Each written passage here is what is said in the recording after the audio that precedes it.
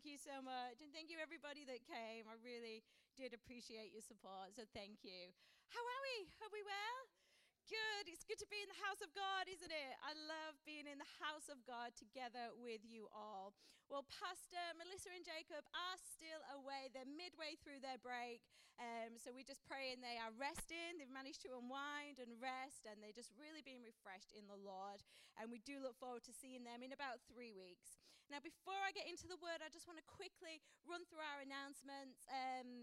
Prayer and worship slide, have we got up there, Mel? I've just forgot the date. Wednesday, the 19th of October, we have our prayer and worship night. This is held at the Everyday Hub around the corner, and we would love, this is open to everybody, we would love as many people there as possible just to come together, just to give our praises to God and really seek him in prayer for his heart, for this church, for this community, amen. So if you can come along, please come. And then just to let you know about our growth groups, they are on break at the minute. You will have got that email. Our growth groups are on break at the moment, but they're starting again on the 11th of October. Have we got the growth group slide up there, Mel? We're starting back on the 11th of October, our growth groups. And this term, we're going to be delving into a new topic on evangelism. So it's going to be really, really good, guys. We've got videos, we've got worksheets to go through. So it's going to be really interesting. If you're not in a growth group, really encourage you to get along. We have amazing growth group leaders, Amanda and Paul, Diane, me and Rob. That didn't come out right, did it? But anyway, get along. They're really good nights. Okay, are we ready to get into the Word of God? Don't worry, Mel, that's okay. Can we just pray for a moment together? Thank you, Lord. Lord, just for the honor it is to gather in your name, Father. Thank you for your church, Lord. This community of believers coming together. We just take a moment now, Father, just to center ourselves on you, Lord. Just whatever's been before us this week, Lord, that we just lay that to the side. Whatever we might be worrying about, stressing about, whatever it's been, we just lay that to the side in this moment, Lord. And we just fix our eyes back on you, Jesus. Back on you. We align our hearts to you now, Father, to receive your word of life and truth. And Lord, I just pray that less of me and more of you, Father. Less of me and more of you. In Jesus' name we pray. Amen.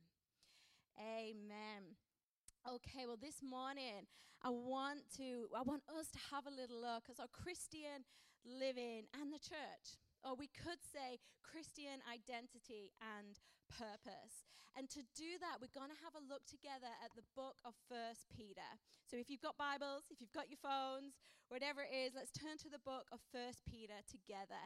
Now, before we get into the scripture, I just want to put a bit of context around the book of 1 Peter.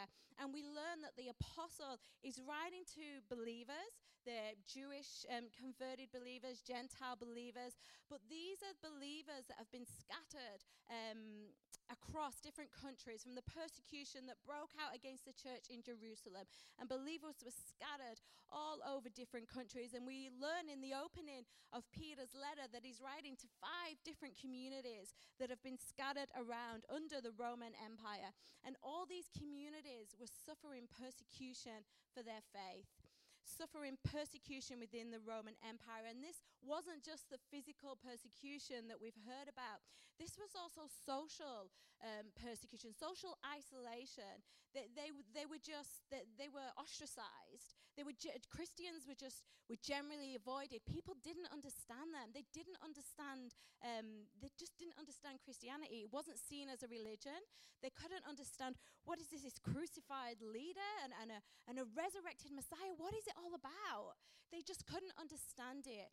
They saw Christians as going against their societal and cultural norms, as maybe a threat or a rebellion, and they were generally avoided and ostracized.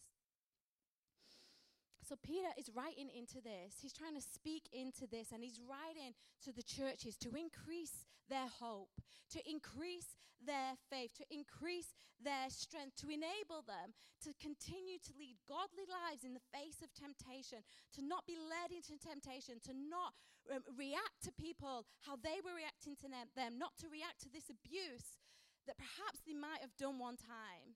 They might have reacted in the same way as people were reacting to them one time. He's exhorting believers and communities to stand strong in their godly lives, stand strong in their faith in Jesus Christ. And one thing Peter does in his book is he begins to remind Christians and the churches of their precious hope they have of eternal life in Jesus Christ.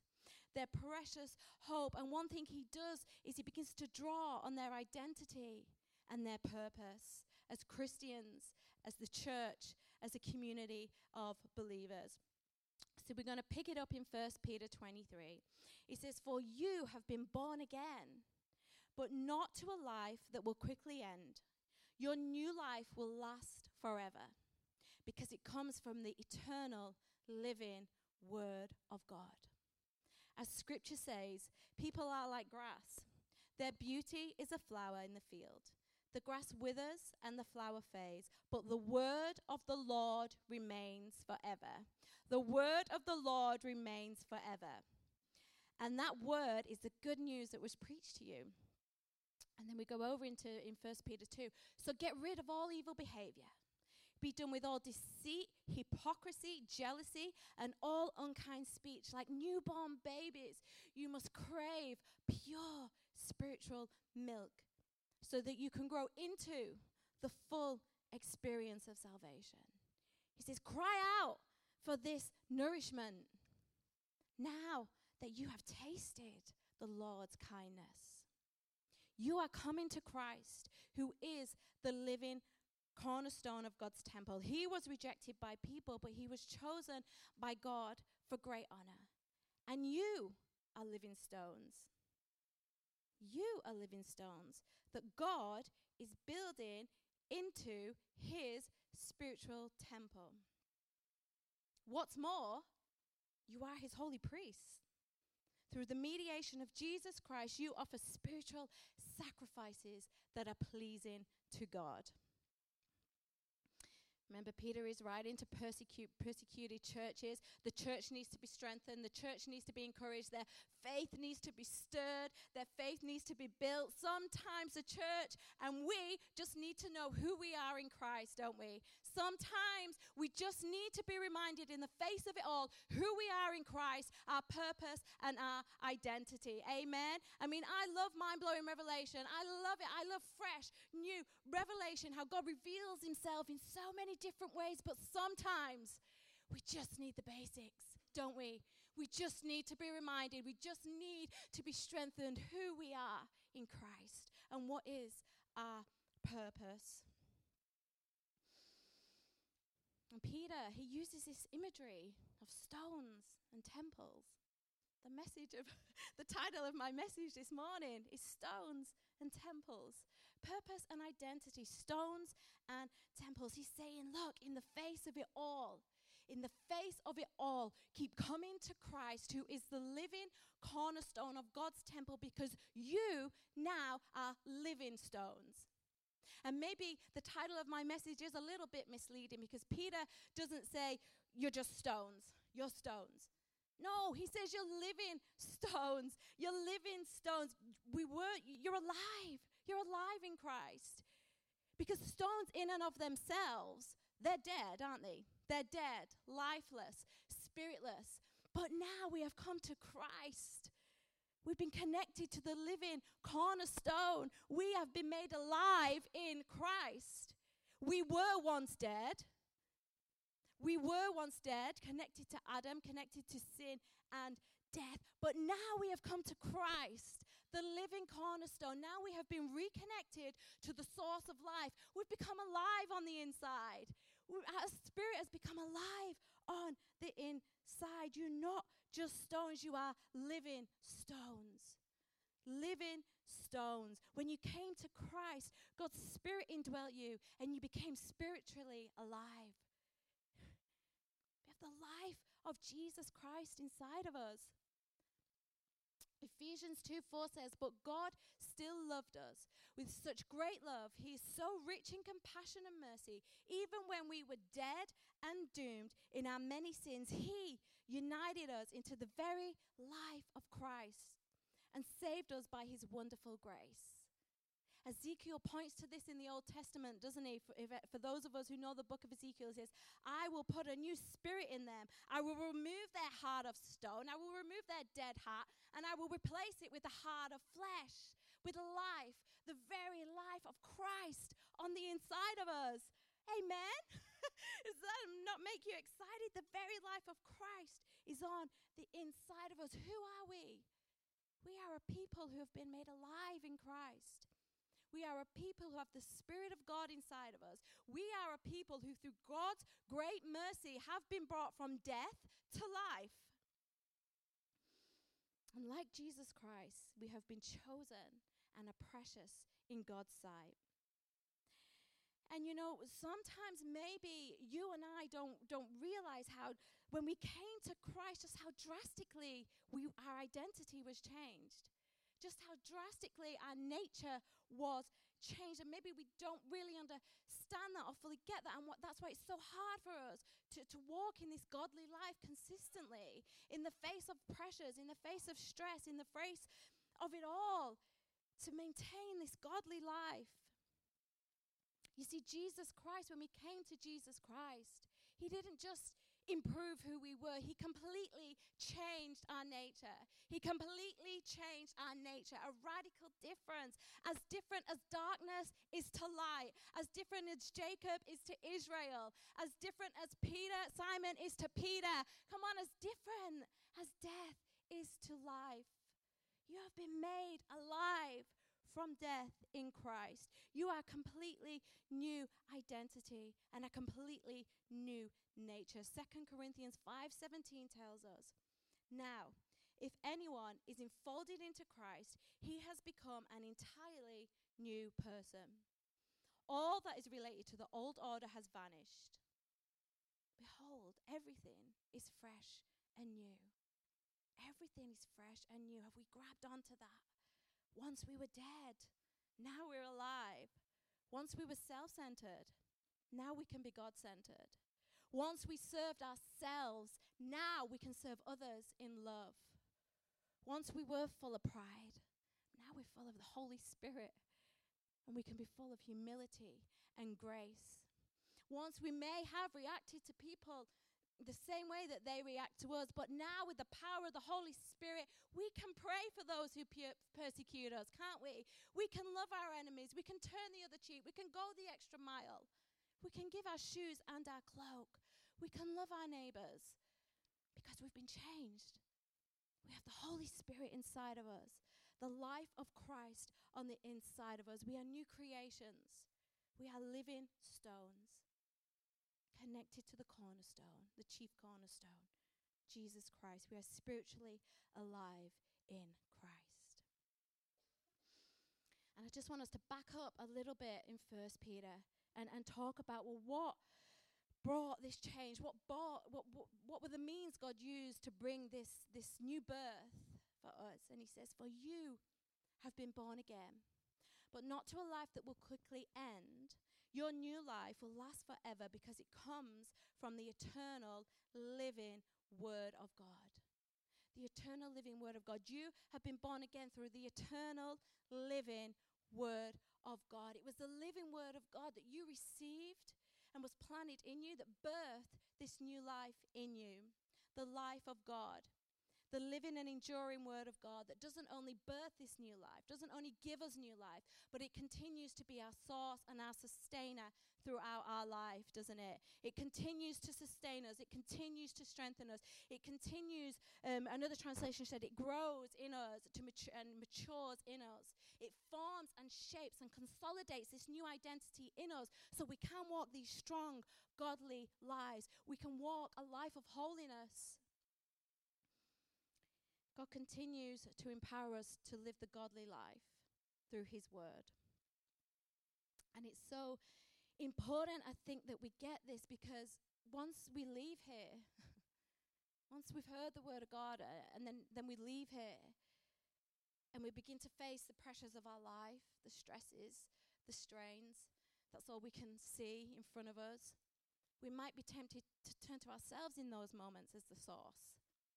Or we might be tempted to turn to somebody else as the source, to put an expectation on somebody else. And it's important we remember who our source is. It's important we remember what sustains us, what strengthens us, where is our source. You know, no wonder we get tired and anxious when we make ourselves a source. No wonder we're filled with anxiety or lose our temper or whatever it is when we're trying to live this life out of our own strength. You know, no wonder our relationships can come under strain and broken when we put an expectation on somebody else that only God can give us. We expect someone to give us what only God can give us, and then we get angry at them for not doing that. And they don't even know the expectation's been put on them. We have to make God our source. We have to remember that when we walk out of this door and we begin to live our lives again. The living word of God. And it's this word. It's this implanted in us that nobody or no situation can take away from you.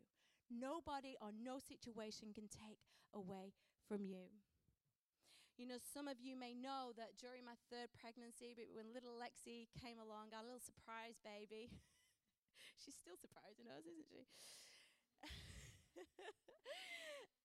But I had many complications in that pregnancy, and I was in hospital from quite early on. I was on strict bed rest, and it was a scary time. It was a scary time for us.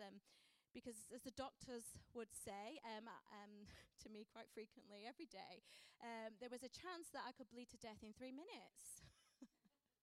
So that was nice to hear that every day, you know. And I know they're only doing the job. Got to tell people worst case scenario. But there it was. So I was at risk of bleeding, which obviously caused a threat to myself, my own life, and to my baby's life.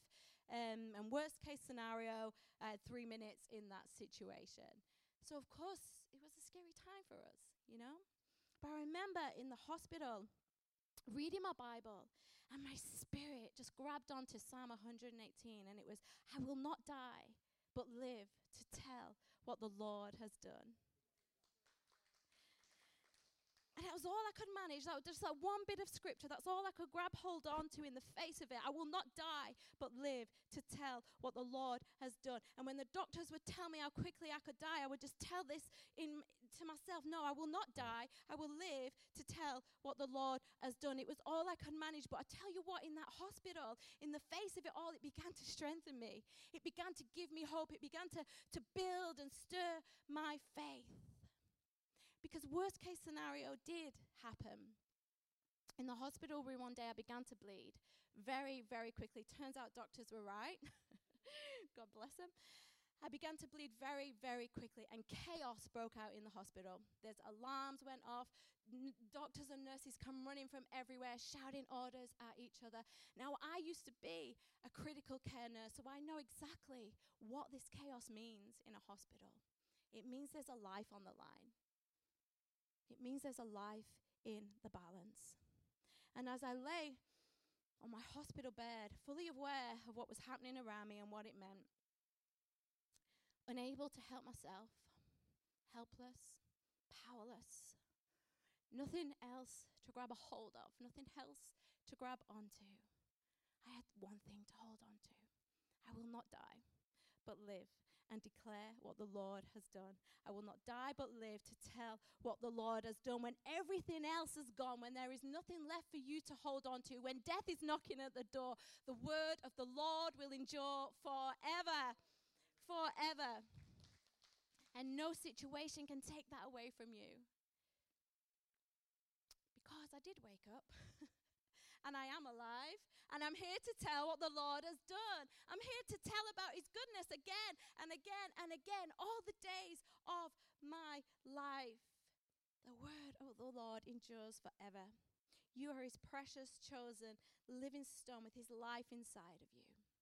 And it is his life contained in his word that we need as our source and our sustainer, that grows us and shapes us and forms us. And Peter encourages his believers in this, and he says that we must cry out for his word.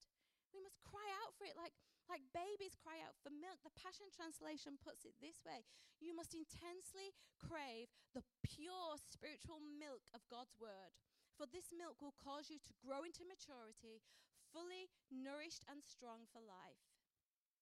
Especially now that you have had a taste of the goodness of Yahweh and have experienced his kindness. He says, come on, abandon all your old ways.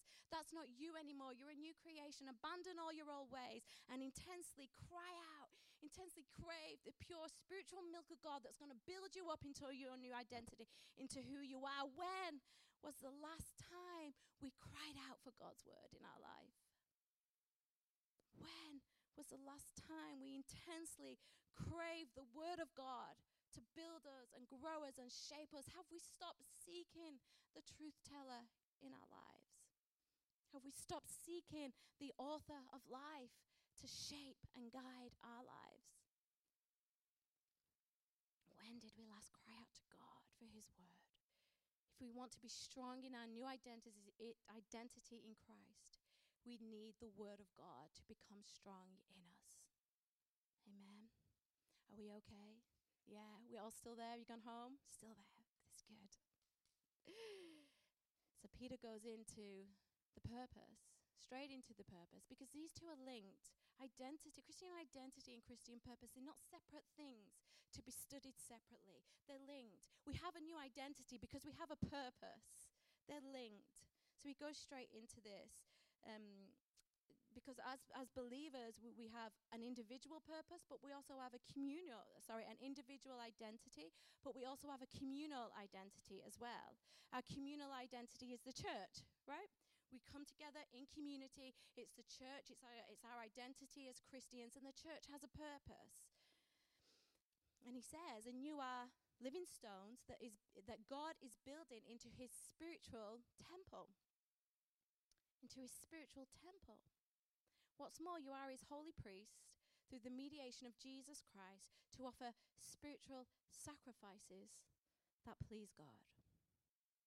You see, Peter's picture here isn't that we only have an individual identity connected to Jesus Christ, the living cornerstone.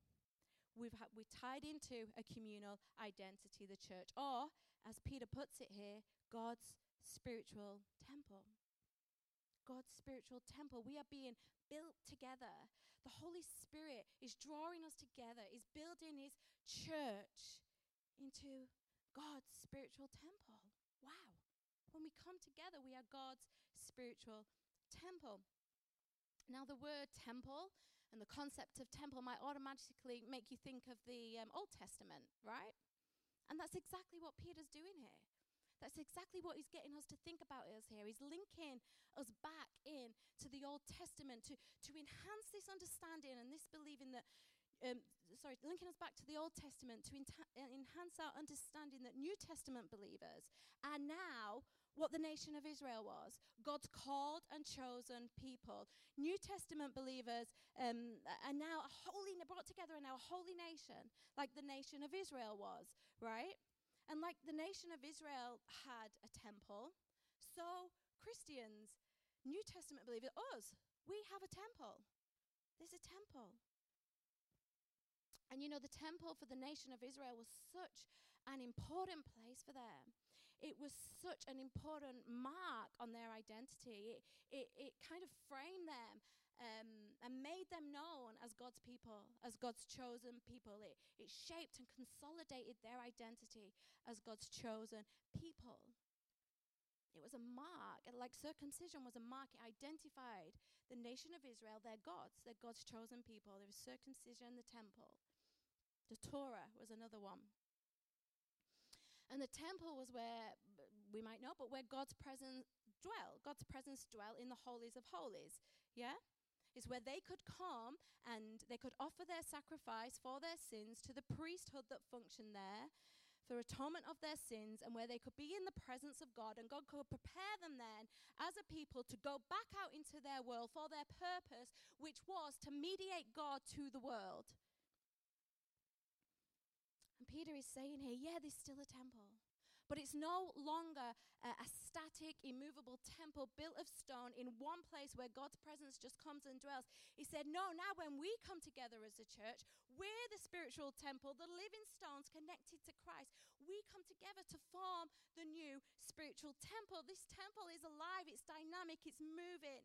It's not just in one place. When we go back out, we carry the presence of God with us. When we come together as God's spiritual temple, like today, God's presence is dwelling here. God's presence is dwelling in us and with us. How is this possible? Well, we know that Jesus referred to his own body as the temple, didn't he? He said, you tear this temple down, I'll raise it up again in 3 days. Jesus contained the presence of God. He was sinless. By Jesus' crucifixion, we know that the curtain that shielded the Holy of Holies in the temple was torn in half. And that was where the presence of God dwelt. Jesus' crucifixion, the curtain was torn in half. Because the author of Hebrews tells us that Jesus made the perfect sacrifice for the atonement of our sins. One and only sacrifice that is needed for the atonement of our sins was Jesus' blood. That Jesus accomplished what the temple in Jerusalem never could. Jesus made one sacrifice once and for all. And now through his perfect sacrifice, we have been made right before God. We can come into the presence of God because his righteousness has been credited to us. And now God can live in his people, not just with his people. He can live in his people. Now we are the living temples of God. Can you see this? Am I making sense? We are the living spiritual temple of God, with God's presence in us and with us, around us, right now as we're here together. But he also says, well, you serve as holy priests in this temple, and you're offering up spiritual sacrifices that he readily accepts through Jesus Christ. So we're to offer up sacrifices, but we're to function in the offices of the priesthood and offer up sacrifices and prepare ourselves, prepare one another to go back out and mediate Jesus Christ to the world. But what are these sacrifices? If Jesus Christ has made the one and only sacrifice, I don't see anyone here with lambs and bulls and goats, and that would be weird, wouldn't it? What are these sacrifices? What are we to offer up here? Well, they're a different kind of sacrifice, and Hebrews, the author of Hebrews, he tells us what it is. He says, so we no longer, because in light of Jesus Christ, we no longer need to offer up a steady stream of blood sacrifices. But through Jesus Christ, we will offer up to God a steady stream of praise sacrifices. A steady stream of praise sacrifices. These are the lambs. And we offer from our lips to celebrate his name. Celebrate his name. We will show mercy to the poor and not miss an opportunity to do acts of kindness for others. For these are the true sacrifices that pleases God's heart. Paul in Romans also tells us, beloved friends, what should be our proper response to God's mercy? What should be our proper response to all of this, what Jesus Christ did for us? I encourage you to offer yourselves to God and to be his living sacrifice and live in holiness, experiencing all that delights his heart, for this becomes your genuine expression of worship. If I can get the team up, thanks guys. What do we come here to offer up in this spiritual temple of God? We come together and we offer our sacrifice of praise to God.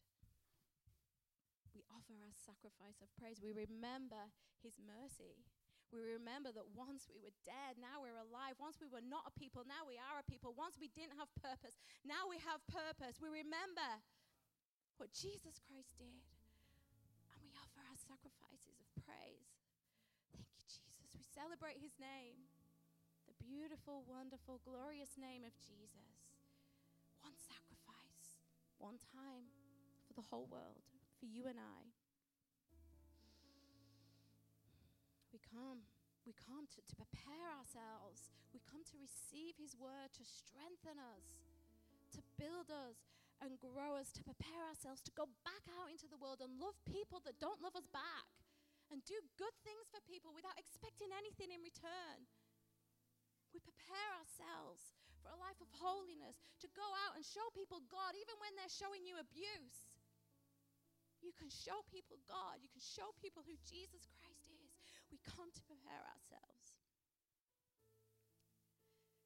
We come to humbly offer ourselves, our lives, on the altar of God, our own lives, a living sacrifice. We come, put our lives on the altar. We say, God, burn up anything of me that is not of you. God's presence come and burn up any of that old stuff that's still inside of me that doesn't delight your heart, that pride, that selfishness, that anger, that sense of entitlement, whatever it is, Lord, I put my life here on the altar. Will you come and will you burn it up? Will you burn it up? Like, so we can go back out. We can come into the temple, we can purify ourselves, we can allow the Holy Spirit to prune us, and we can go back out into our workplaces, into our homes, into the supermarkets, into the schools, wherever it is God is sending you. And you can show a true reflection of Christ to a lost and broken world. A lost and broken world, like Peter and John said to the poor beggar, silver and gold I don't have, but what I have, I will give you. I have Jesus Christ. I will give you Jesus Christ. Jesus Christ. We are his living stones. We are alive in Christ. And together, we are his spiritual temple. I don't know about you, but I've not come to church to just speak at you guys through a microphone. I've come that together with you, we can offer up our sacrifices of praise to God. I've come that together with you, we can say, thank you, Lord, I worship you. From my lips will celebrate your holy name. I've come to say, God, prune me, purify me, take it out. I don't want it, take it out. Myself again on the altar of God, so I can know him better. I can know who I am better through faith in Jesus Christ, and I can show him just more purely, more accurately to the world around me. Why don't we stand, church? Thank you, Jesus. Lord, thank you for your presence here in this place. We've come together as a spiritual temple. Your presence is here, God. You are dwelling here with us. Thank you, Jesus. Lord, we love you. And I just want to offer anybody the chance that hasn't yet connected their life to Jesus Christ, but you feel him drawing you, by the Holy Spirit, you feel him drawing you. He's been drawing you. It's not coincidence. Holy Spirit, God is at work in his world, not just in this room. He's at work in this world, drawing people back to him. If you've not yet been connected back to Jesus Christ, then say this prayer after me, church. Let's say it together. If you're online, then say this prayer. Thank you, God. Thank you, Jesus, that you died for my sin. You offered the one sacrifice for my sin. I believe God raised you from the dead. And I look to you as Lord of my life. And I receive your eternal life. In Jesus' name, amen. Thank you, Jesus. We're going to go back into a song in a minute. I just first want to pray, and you guys choose whatever you want to sing. I know it will be beautiful. And I want to offer this space up here. Please just come and pray. Let's pray together. Let's worship together. Come and just be in his presence. If you need to give him something, if you need him to burn something up, come and just lay yourself before God. Thank you, Jesus. Thank you for who you are, Lord. Thank you that you came into our broken world and you died a sinless death for us, that we could be made right in God's presence, that God's presence could dwell in us, that the Holy Spirit could dwell with us all the days of our lives and empower us and strengthen us and mature us and sustain us And Lord, in view of this mercy, we offer our lives back to you today, Lord.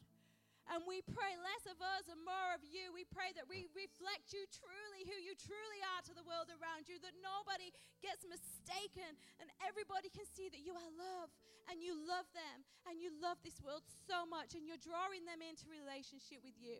That's our prayer this morning, Father. Less of us and more of you. Thank you, Jesus. Thank you, Lord. Thank you, Jesus. I love you, Lord. For your mercy never fails me. All my days I've been held in your hand. From the moment that I wake up until I lay my head, I will sing of the goodness of God.